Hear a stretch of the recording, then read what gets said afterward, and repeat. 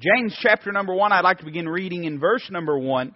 The Word of God says, James, a servant of God and of the Lord Jesus Christ, to the 12 tribes which are scattered abroad, greeting. My brethren, count it all joy when ye fall into divers temptations, knowing this, that the trying of your faith worketh patience. But let patience have her perfect work, that ye may be perfect and entire, wanting nothing. Now notice verse 5. If any of you lack wisdom, let him ask of God, that giveth to all men liberally and upbraideth not, and it shall be given him. But let him ask in faith, nothing wavering. For he that wavereth is like a wave of the sea, driven with the wind and tossed. For let not that man think that he shall receive anything of the Lord. A double-minded man is unstable in all his ways. Let's pray together tonight. Heavenly Father, I'd ask that you'd bless your word this evening. Lord, we know that you can give unction and power in the preaching and in the listening in such a way that our hearts would be open, that our souls would be affected, and Lord, that ourselves would be submitted to you. And we ask you to accomplish it. Lord, we ask if there's one amongst us that's lost and undone, show them their need of Calvary. And I pray they'd come to know you before it's everlasting too late. Lord, we love you tonight. We ask all these things in Christ's name. Amen. As we've read this short ensemble of verses, there is an overwhelming thought that I find, and it's there in verse number 8, where the Bible says that a double-minded man is unstable in all his ways. Now you may say, well, what is a double-minded man? Well, now I'm going to give you a deep answer here. It's a man that's two-minded. Amen? Does that make sense to you? He's got a mind one way, then he's got a mind another way. And you may have seen people like this before. One minute they're serving God. The next minute they're not serving God. One minute they're talking about all the things they want to do for God. The next moment they're giving up on God. And they're double-minded in the way that they're living. And this is the theme of these few verses. Now, if some of you might say, well, now, whoa, wait a minute, preacher. We're talking about praying for wisdom. And I would agree with you that the context does speak of wisdom in verse number 5. But notice what's said in verse number 7. It says, let not that man think that he shall receive anything of the Lord. You see, the fact is, being double-minded can affect not only just your prayer that God would give you wisdom, but every single prayer that you might have. Could I be honest with you tonight, and could I say that there's lots of folks that have been praying for a long time about matters, and they think they're waiting when really they're just being double-minded. Now you say, well, preacher, that's harsh. That's mean. That's judgmental. No, I'm just telling you what the Word of God says here. It says that if we are double-minded, that can cause God to not be able to answer in our life. You say, well, why is that? I would say, first off, because their relationship is unstable. Do you realize that if your relationship with Jesus Christ isn't what it ought to be, we can't expect for our prayers to be getting through, for God to be able to answer? Now, some of you immediately are going to say, oh, well, I thought that my standing with God was based upon the free work of Christ on Calvary. You're very, very right about that. There's nothing we do to earn salvation, nothing we can do to cast it off. I've heard some people say, well, He'll spew you out. Well, you're not in His mouth, you're in His hand. And He said, no man shall be able to pluck Him out of my Father's hand. And I've heard some people say, well, I'll just get myself out of His hand. Well, the Bible says that He measured out the universe in the span of His hand. It's going to take you a while, amen. That's an awful big hand. And what I'm saying is that there is no question that our salvation is based simply upon the free and full work of Christ upon Calvary. But now listen now, our fellowship with Him can be affected by the way that we live. Why do you think the Bible says that if we confess our sins, He is faithful and just to forgive us our sins and to cleanse us from all unrighteousness? John's speaking there, and he does not say if you confess your sins, he says if we confess our sins. John's speaking about himself just like he's speaking about you. And he says, sometimes I get sin in my life and it creates a barrier, it creates a wedge between me and the Savior, and it must be dealt with. Now, when we get sin in our life, it does not mean we're not His child anymore, but it does mean that there is a wedge, there is something in between us and the Savior that must be dealt with. I'm thankful it can still be dealt with by the blood of Calvary. I'm thankful we don't have to fix it with our own good works, but we need to understand that the way we live can affect our fellowship with Jesus Christ. So the Bible's saying that this person that cannot receive these things of the Lord, or the reason that they cannot receive them is because their relationship is unstable. And I see three things just very quickly. I would say that first off, it's because their confidence is unstable. Look what it says there in verse number 6. It says, "But let him ask in faith, nothing wavering." Now this seems overly simplistic tonight. But can I say that when we pray, if we're going to get things from God, we're going to have to believe Him. We're going to have to believe that He's able. We're going to have to believe, if we have no reason to believe otherwise, we're going to have to believe that He's willing. Now you say, "Oh, I don't know about that, preacher." Well, listen to what Mark chapter 11 says in verse 22. It says, "And Jesus answering saith unto them, Have faith in God. For verily I say unto you, that whosoever shall say unto this mountain, Be thou removed, and be thou cast into the sea, shall not doubt in his heart, but shall believe that those things which he saith shall come to pass, he shall have whatsoever he saith. Therefore I say unto you, what things soever ye desire, when ye pray, believe that ye receive them, and ye shall have them." We have to believe that God's able and willing to answer in a matter. Now you say, "Well, preacher, what if God is not willing to answer?" We have to be surrendered and submitted in that case. But that does not mean that we go around with this kind of, you've met people like this, haven't you? A perpetual pessimist. You ever met anyone like this? And it doesn't matter what's going on. You walk up to them, they're glummy, and the rain cloud won't even hang around over them because it's too depressing. And you're walking around, you look at them, you say, "Beautiful day, isn't it?" Probably going to rain later, Or you look at them and you say, "How are you feeling?" They'll say, "Pretty good for now." "Well, how are you doing?" "Well, I guess I'm all right for the time being." Like they're expecting things to go to pieces at any moment. A lot of times we're like that with our prayer life. We go before the Lord and we say, "God, I'm asking you for this. Lord, I'm not trying to put words in your mouth, but I do believe you're able to do this, and I do have a desire to do this, and I do know that every good gift and every perfect gift cometh down from the Father of lights, with whom is no variables, neither shadow of turning. Lord, I'm asking you for this." And then in our hearts we're thinking, "But you ain't going to give it to me." Now, I'm not talking about name it and claim it tonight. I'm not talking about putting words in God's mouth. I'm saying this: if it's important enough to pray over, it's important enough to believe God over. We see that their confidence is unstable. But I would say not only their confidence, we see their commitment is unstable. It speaks of this double-minded man, and notice what it says there in verse number 6. It says, "For he that wavereth is like a wave of the sea, driven with the wind and tossed." You can picture it in your mind, can't you? As a ship is out upon the sea, and the waves and the wind begin to pile up against it, and it has no ability to stay in one place. It's just back and forth just by the whim of what the wind does. 1 minute it's here, 1 minute it's there, 1 minute it's here, 1 minute it's there. Can I say, sometimes God doesn't answer our prayers because we're not committed to Him. And you say, "Whoa, preacher, I don't believe that." Well, let me tell you. You remember what it was like when you was growing up and you get in trouble? And a lot of times, if you was like me, today they ground kids. When I was growing up, they ground them into the ground. Amen. And that was just the way it was. But we didn't have this word ground. I don't know. I guess kids on TV had the word grounding, but it didn't exist in my house. Grounding was what you automatically were after you got a whipping.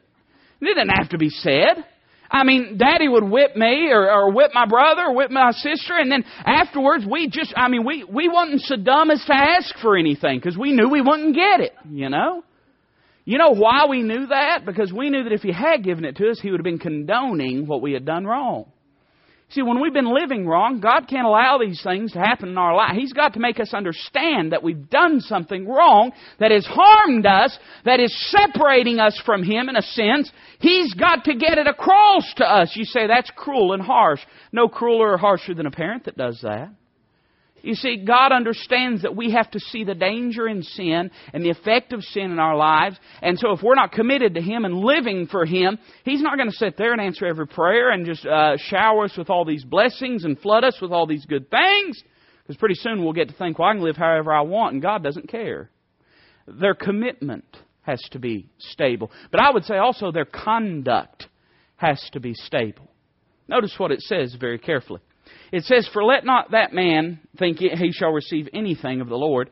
A double-minded man is unstable in all His, now say it with me, all His what? All His ways. What does that mean when it says ways? It means His walk. In every facet of His life, He's unstable. Can I share something with you tonight? And me and Brother Brand were talking about this the other day. You've heard people make this statement before. You've heard people say, well, God helps those that help themselves. You ever heard someone say that? And that's not entirely true. There is some truth to that. The pastor I grew up under, he used to always, he had a way of taking sayings and then making them not fun anymore. He's just like that. And he used to say, well, no, that's not true. God helps those that can't help themselves. And I believe that's true as well, don't you? God helps us. I couldn't help myself when I was lost and undone without Christ. I couldn't save myself. I couldn't do nothing for myself. He had to reach down to where I was at and pick me up out of it. He helps those that can't help themselves. But do you know in a sense that they're both true? And you say, well, what do you mean, preacher? Well, I believe this. And I believe this for the saved believer in their life as they're trying to serve God and to get things from God, to receive answered prayers, to live for Him. Listen to me. We do what we can. God will do what we can't. You hear me tonight? We do what we can. God does what we can't. You've heard the story before, haven't you? I know you have. I've told it to you before. You've heard about the man that was out in the middle of the ocean and he was drowning. And as he was out in the middle of the ocean, he cried out and he said, "Oh Lord, please save me." And as he's there out in the ocean, all of a sudden, he hears in the distance the roar of the motor of a boat. And all of a sudden, here comes this Coast Guard boat and comes up and slides right along beside this man and throws down a life preserver to him and says, "Grab on, we're here to save you." And he says, No, thank you. No, thank you. I'm waiting on the Lord to save me. So the boat says, "Well, we can't make you get in," so they go on. He prays and says, "God, I'm waiting on you to save me. I'm waiting on you to save me." And all of a sudden, he starts to hear the familiar sound of a chopper coming overhead. And the man in that chopper, they let down the ladder and they begin to climb down to where he's at. And he gets where he's at. He says, "Listen, grab my arm. We've only got so much fuel. We got to get you out of here." And he looks at him and says, "No, thank you. No, thank you. I'm waiting on God to save me." You know what happened to that man, Brother Ralph? He drowned. He drowned. He died. And he gets to heaven. He looks at the Lord. He says, "I don't understand, God. I don't understand. I prayed. I asked you. Why didn't you answer?" The Lord looked at him and said, "Well, I sent a boat. I sent a helicopter." And you see, he had done what that man couldn't, but that man wouldn't do what he could. You understand what I'm saying? It's all good to pray for things, but when we're not doing everything we can, when we're not, you know, I've heard this before. I've heard people say, "Well, I'm praying for my loved one." Well, are you witnessing to your loved one? Oh, I knew that'd sting. You're praying for, and listen, pray for them. God bless you. We all need to pray for our loved ones that need Christ. But you're praying for them. Are you witnessing to them? "Well, I'm waiting for somebody more capable." Well, let them die and go to hell while they're waiting on somebody more capable. But the truth of the matter is, you know the gospel just as I do, just as a preacher or a missionary would. The same gospel that saved you can save them. It probably wasn't no prize-winning theologian that led you to Christ. Most of us would have to admit it was a Sunday school teacher, it was a vacation Bible school worker, it was an aunt or an uncle or a grandma or grandpa, a mama or daddy or somebody that the world would look at and say they're underqualified and they're unfit, but they took the gospel and gave it to you and you trusted Christ. All the time we'll pray, "God, save them, save them, save them." We'll see them at reunions, we won't say anything. "God, save them," we'll see them at Thanksgiving, won't say anything. "God, save them," we'll see them at Christmas time, won't say anything. You see, that's being unstable. It's being double-minded. When we're in the prayer closet, we've got a mind to see them come to know Christ, but then when we're at the dinner table, we don't have that mind.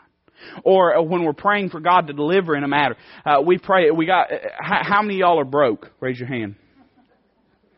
Yeah, some of y'all put both of them up. And we're praying for God to meet with us in a financial sense. I believe God does that. I don't believe God's primary concern is our finances, but I believe God's concerned with every element of our life. We can pray and ask God to meet with us and to deliver, but then we go out and blow our money. You think God's going to honor that? Well, I knew it'd be like this, but that's okay. I'm speaking truth to you tonight. You see, we do what we can, and He'll do what we can't. We do what God's enabled us to do, and He'll do what we're unable to do. God's able to do these things. So we see that the first situation of people are people that are, what's the word I'm looking for? I walked away from my notes. The relationship is unstable. Turn with me to chapter number 4. Chapter number 4. I'm just going to try to give these to you quick. I say things like that to keep you going during these long messages. James chapter number 4. And I want to just read the first 3 verses. The Bible says, "From whence come wars and fightings among you? Come they not hence even of your lusts that war in your members? Ye lust and have not. Ye kill and desire to have and cannot obtain. Ye fight and war, yet ye have not, because ye ask not." Verse number 3, notice this. Ye ask. We're talking about why we don't receive answers to our prayers. Verse number 2 says you have not because you ask not. So that's not saying why we haven't received answers to our prayer. That's saying we haven't even prayed. Verse number 3 says ye ask and receive not. Why? Because ye ask amiss, that ye may consume it upon your lusts. One of the reasons that God doesn't answer prayers is because our relationship is unstable, but another is because our request is unspiritual. Do you know sometimes God not answering is the best thing that could ever happen to us? If I got everything I wanted, I'd probably be a mess. I'd probably be a wreck. I'm not against money. We need money to live. If you've got a bunch of it, give me a little bit. That doesn't bother me a little bit. I don't have a problem with money, but have you ever noticed, and even the Bible speaks to this effect, that usually people with great wealth, unless they have a particularly close relationship with God, are the most miserable people? Why? They've got everything they want, and they realize that after they've got everything they want, none of it was what they needed. God doesn't just know what we want, He knows what we need. And as we pray and ask God for things, sometimes we're asking amiss. And I thought about 3 reasons it could be amiss. I'd say first off, one of the reasons it could be amiss is because our request is driven by sin. Driven by sin. We're asking for God for something that's sinful. Listen to what it says. And we're right there in James, but I won't have you turn there to chapter number 1 and verse 13. It says, "Let no man say, when he is tempted, I am tempted of God. For God cannot be tempted with evil, neither tempteth He any man." Now some of you are going to say, "Oh, well, the Bible says that God tempted Abraham." But read your Bible carefully, because God knew we'd say that. God knew how carnal we are. So He put in James 1:13 that little word evil. God tempteth no man with evil. In other words, not to say that God doesn't test and try people, but what it does say is this, that God never dangles sin in front of a person to try to get them to do wrong. He never does that. And so now let me ask you this. If God would not tempt us with evil, what makes you think He would answer us with evil? Sometimes the things that we want are sinful. The things we desire are sinful. We may not even really be aware that they're sinful, but do you know one of the greatest and vastest sins in humanity today is that of idolatry? Sometimes we want something and we know we're going to make an idol out of it. And God says, "I'm not going to give it to you because I know what you do with it." I know what you do with it. It's funny to me, and I promise you, I'm not preaching to anybody that's not here. I'm preaching to the people that are here, and I'm not grinding any axes or picking any bones. I promise you not. But isn't it funny? People work their entire lives.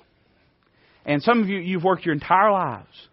And you do that, and you've got everything paid off, and you begin to buy the toys, and you begin to buy the boats, and the campers, and the RVs, and things like this. God bless you for that. Nothing wrong with that. But isn't it funny that the very thing that God's blessed us our whole life to enable us to have sometimes becomes the biggest idol to us, because we start spending Sundays at the lake. We start being gone all the time when we should be in the house of God. You say, "Preacher, you got no right." Well, tell God He's got no right. You think that doesn't upset God? When the very thing He blessed us with is the very thing that we use to get more distant from Him, God has a problem with that. You know, He's liable to take it away from us. He can and He will. He's liable to take it away from us. Sometimes it's because it's driven by sin, but sometimes then it's because our prayers are driven by spite. I know you're more spiritual than me, so you ain't never prayed this way, but maybe you have. You ever prayed and said, "God, get them"? Now, Christ died for them. What makes you think He'd be interested in quote-unquote getting them? He died for them.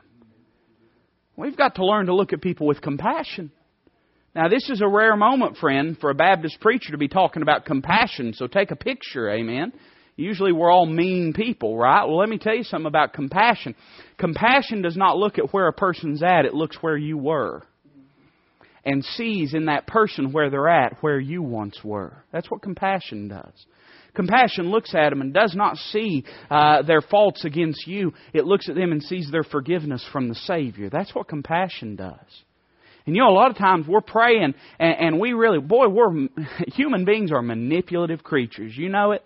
And sometimes we try to manipulate God. You know, we pray like He doesn't really know what we're up to, Nathan. We pray and we'll ask Him, we'll say, "Well, Lord, I just want you to do it so you can humble them." And that's not what we mean. We want to do it so it'll puff us up and lift us up, make us look like we're right and like they're wrong, vindicate us. You know that there's nothing wrong with vindication except it belongs to the Lord. That's what God said. Vengeance is mine. I will repay, saith the Lord.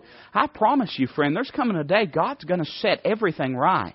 But we need to get to the place where when we pray that God would get a hold of somebody, it's not because we want to see ourselves vindicated. It's because we want to see them closer to the Savior. I would say that sometimes driven by sin, but sometimes it's just plain old driven by selfishness. Now, this is going. If you got feathers, they're going to get ruffled, and if you got a cage, I'm about to rattle it. So listen carefully. Do you know that even the things that we desire for ourselves, we ought to desire them that we might be able to glorify God thereby? You know what the psalmist said in Psalms chapter number 37? It says, "Delight thyself also in the Lord, and He shall give thee the desires of thine heart." Does that mean that a man that delights in the Lord is going to get everything that he wants? No, what it means is that the man that delights in the Lord is going to get a new set of wants. I remember hearing a preacher say, well, it was old Brother Lester Roloff. You've listened to him on the radio. I'm sure that you have. I was listening to Brother Lester preach one time, and he said, I do all the drinking that I want to. He said, I do all the gambling that I want to. I do all the whoremongering that I want to. He said, the difference is when I got saved, God changed my want to. Gave me a new set of desires, a new set of wants.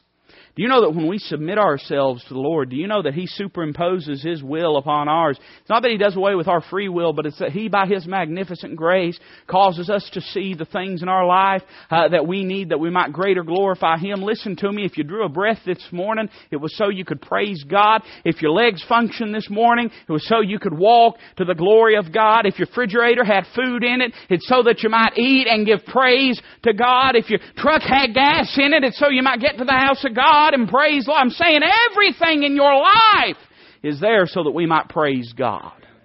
It's all for His glory, all for His honor. That's why we exist. The book of Ephesians says that we are here to be found under the praise of His glory. That's why we exist. That's why you draw breath. Why do you think it was when the psalmist prayed in Psalms 23, he said, lead me in paths of righteousness for Thy name's sake. He didn't say, lead me in paths of righteousness that I understand. Lead me in paths of righteousness that are easy. Lead me in paths of righteousness that are palatable. He said, lead me in paths of righteousness for Thy name's sake. Lord, I'm here for Your glory. I'm here for Your honor. It's been a long time since the majority of Christianity, Bible Christianity, has asked itself, is what I'm doing glorifying God or bringing shame to Him? You know what we ask? Whenever somebody says, this is how you ought to live, we always say, well, you got Bible for that? I understand that. But let me ask you something about the way that you're living. You got Bible for that? You got Bible for that? I mean, we always want to make God put us right down to the letter. We always want to make God force us to do something. Instead of asking, maybe I should ask, is what I'm doing glorifying Him? Don't ask if God's going to lay the strap across your back over something. Ask Him if He'd put a crown on your head over something. Don't ask Him if He'd whip you over it. Ask Him if He would welcome you and say, well done, thy good and faithful servant, over it. Ask yourself, does this bring glory to God? Sometimes we don't want things for that reason. We want them for selfish reasons. And I understand. Do you know that God's not against praying for things that we want? But we can glorify God with those things that we have desired if we're willing to do so. God's blessed me and my family with 2 working vehicles. You say, that ain't much of a blessing. Well, you've never been without one then. They're not the newest. They're not the prettiest. They don't always run right. Sometimes they run like they got the palsy or something. But do you know that I have a choice with those cars? I could use them to go and do things that are unrighteous and that would bring shame to the name of Jesus Christ. Now, I wanted those cars. I prayed for those cars. When we was looking for cars, I prayed, and I didn't. And I'm not trying to lift myself up. I'm being honest with you tonight. I didn't pray and ask for what I wanted. I prayed and I said, Lord, I know You got a vehicle for us, and I pray that we get the vehicle that You have prepared for us. And God give us those vehicles, and we paid a little bit for them. Probably didn't pay. Most of y'all, probably your house payment cost more one of them than what we had to pay for them.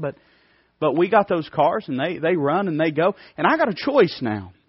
I wanted those, didn't I? But was that a selfish desire to want those cars? No, it wasn't selfish. because I had a desire to glorify God through them and with them. Now we have the opportunity. I can go to the hospitals and I can visit. I can be at church, not on time necessarily, but I can be at church and I can be in the house of God.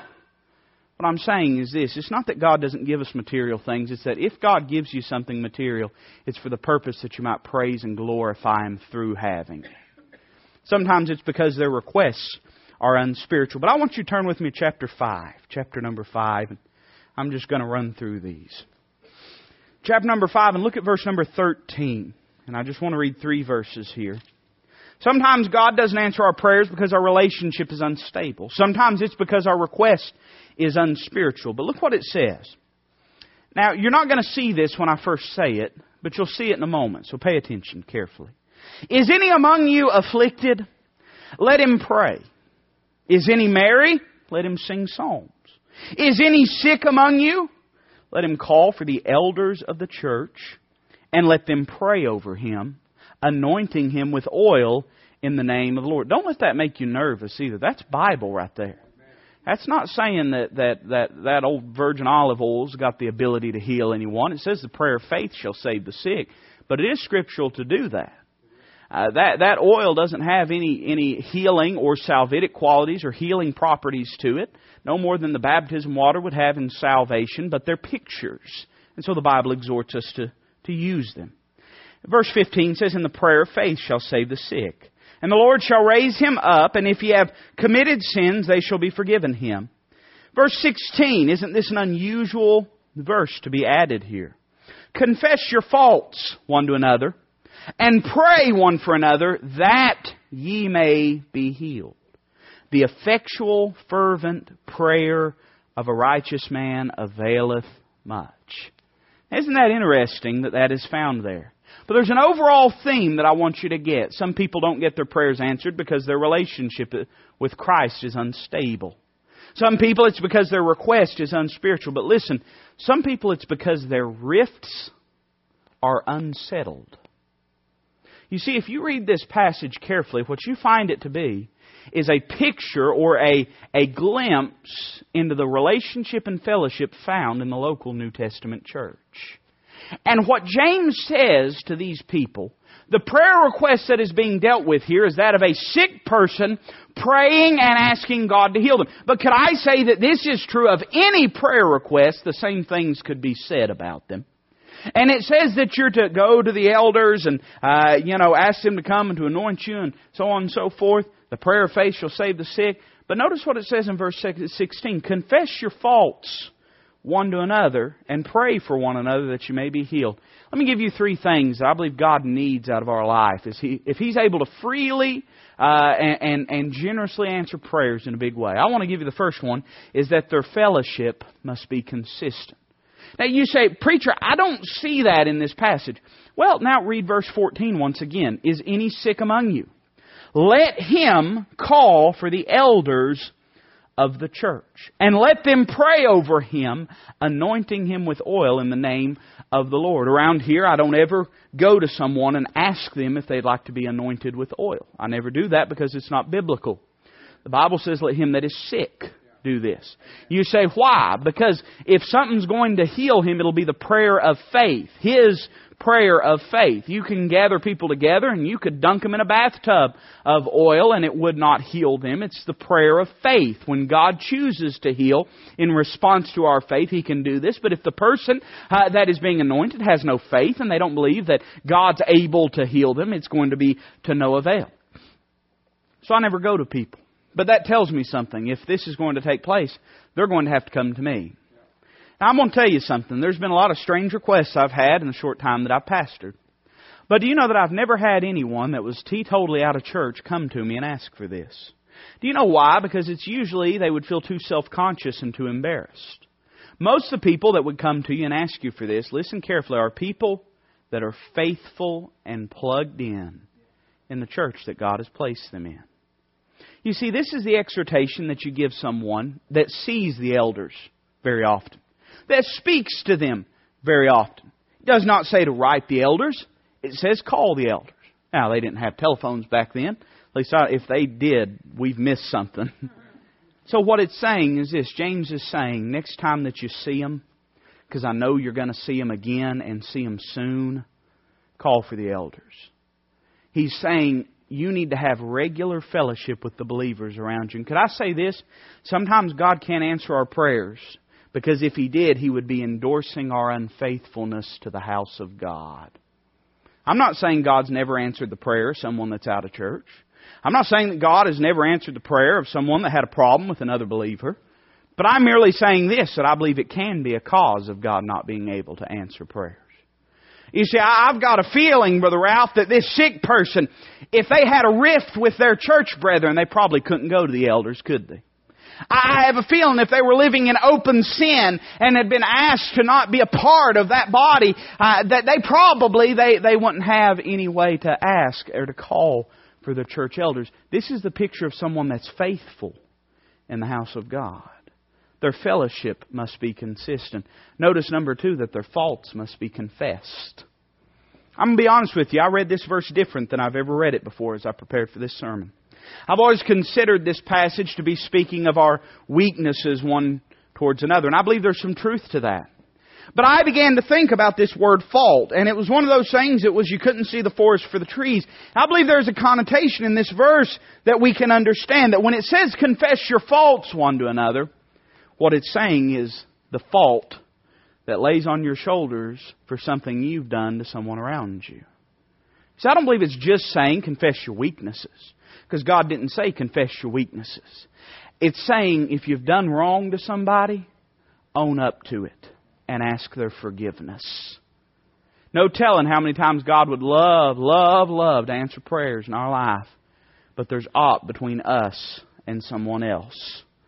Do you know, I'll just read it. I'll let the Word of God say it to you. Look what it says, and you don't have to turn there, but you can if you'd like. In Matthew chapter 5, Sermon on the Mount, verse number 23, it says, "Therefore, if thou bring thy gift to the altar." Now, what are they doing? They're sacrificing. They're wanting to give something to God, and the altar was a place not only of sacrifice, but of supplication, of fellowship with God. Saying, if you bring your gift to the altar, and there rememberest, now listen to this carefully, that thy brother hath aught against thee. It does not say that thou hast aught against thy brother. It's not saying if you get to the altar and realize that you're angry at someone else. It's saying if you get to the altar and realize somebody else is angry with you. It's not saying if you get to the altar and realize you have bitterness because of the way somebody else did you. It's saying if you get to the altar and realize somebody else might have bitterness because of the way you've done them. Notice what it says. Leave there thy gift before the altar and go thy way. First, be reconciled to thy brother, and then come and offer thy gift. I think there's a lot of times God would love to answer something. But there's a wedge between us and another believer. We've done someone wrong. And we're too prideful to own up to it and ask forgiveness. And God can't answer prayers that He'd love to answer because He'd be condoning our disobedience and our irreverence towards Him. We talk a lot about us forgiving other people. And we're going to talk about that in a split second. But let me tell you something. You've done someone wrong, you ought to own up to it and ask for their forgiveness. You see, because of the example of forgiveness that Christ gave us on Calvary, in church we talk a lot about forgiving others that haven't asked for forgiveness. But for some reason along the way, we don't talk quite as much about if you've done somebody wrong. Like it or lump it. You ought to go to them and admit, confess your faults one to another. So I'm sorry I did you that way. Would you forgive me? I'm sorry I said what I said about you. Would you forgive me? I'm sorry I was unkind towards you. Would you forgive me? Now some of you are sitting there thinking, well, so-and-so did this and they haven't done that. Well, do they know? Do they know? And I'm not saying we need to have big row and a big fist fight, but I'm saying this. You ought to do someone the courtesy of saying, listen, not in a mean way, not in an ugly way, but going to them and saying, listen, I'm sure you didn't mean nothing by it, but you said this and it hurt me. And I just wanted you to be aware of it because I don't want you to have your relationship with the Lord hindered. I forgive you, but I want you to be aware of it. You know, I found as a pastor, 99% of the blow-ups that people have with each other could be avoided if there was just a touch of honesty. There's just a touch of honesty. People would go to one another and say, Listen, what you said hurt me. I love you, but it hurt me. And allow that person the opportunity. And listen, if somebody comes to you and says that, don't bow up on them. Remember what Christ did for you. Look at them and say, well, I'm sorry, I never meant to hurt you. You'd be amazed the things we could fix if we just talk. You know how many people leave and get out of church because they didn't want to talk, so they just left. They didn't want to talk, so they just left. Too embarrassed to talk, maybe. Knew they was wrong, maybe, whatever it is. But just left. And to this day are still out of the house of God. Their fellowship is inconsistent because their faults are unconfessed. We see that your faults must be confessed, and finally that forgiveness must be committed. It says pray one for another. Pray one for another. You don't pray for somebody that you haven't forgiven, Brother Ralph. You may have kind of a show prayer, or you may have one of these prayers that puffs up your flesh, but you don't sincerely pray for someone if you've got bitterness towards them. You can't. You'll pray one of those spiteful prayers, but you won't pray a sincere prayer. It says earnestly. Isn't that what it says in our text? The effectual, fervent prayer of a righteous man availeth much. And the Bible speaks of praying in earnest, honest, genuine, sincere. And I believe with all my heart, and you don't have to believe it if you don't want. The Bible says if I do not forgive my brethren, my Heavenly Father is not obligated to forgive me. You say, does that mean that I'm going to die and go to hell if I've not forgive somebody? No, that's not what it means. It's talking about the fellowship. It's not talking about your position in Christ. It's talking about your fellowship with Him. And it's saying this, you can ask God to forgive you all you want, but if you've got bitterness towards someone else, don't expect God to forgive you and restore that fellowship like it once was until the bitterness or the unforgiveness is dealt with that you have towards someone else. The Bible says, if I regard iniquity in my heart, the Lord will not hear me. There's not much worse sin than unforgiveness, is there? Than bitterness, than anger, malice, clamor, wrath. All these works of the flesh that Galatians talks about. And they all go back to this matter of unforgiveness. Maybe you've been praying for something for a long time. I believe tonight would be a good night to come to an altar and to say, Lord, maybe God's already dealt with you about something. And if He has, you ought to get down and confess it before God. And if it's something you need to confess to someone else, you ought to do that. But maybe you'd say, I don't know if there's any of these things. It'd be a good night to come down and say, Lord, I don't know, but I want to know. And I want to see to it that my heart is pure before you.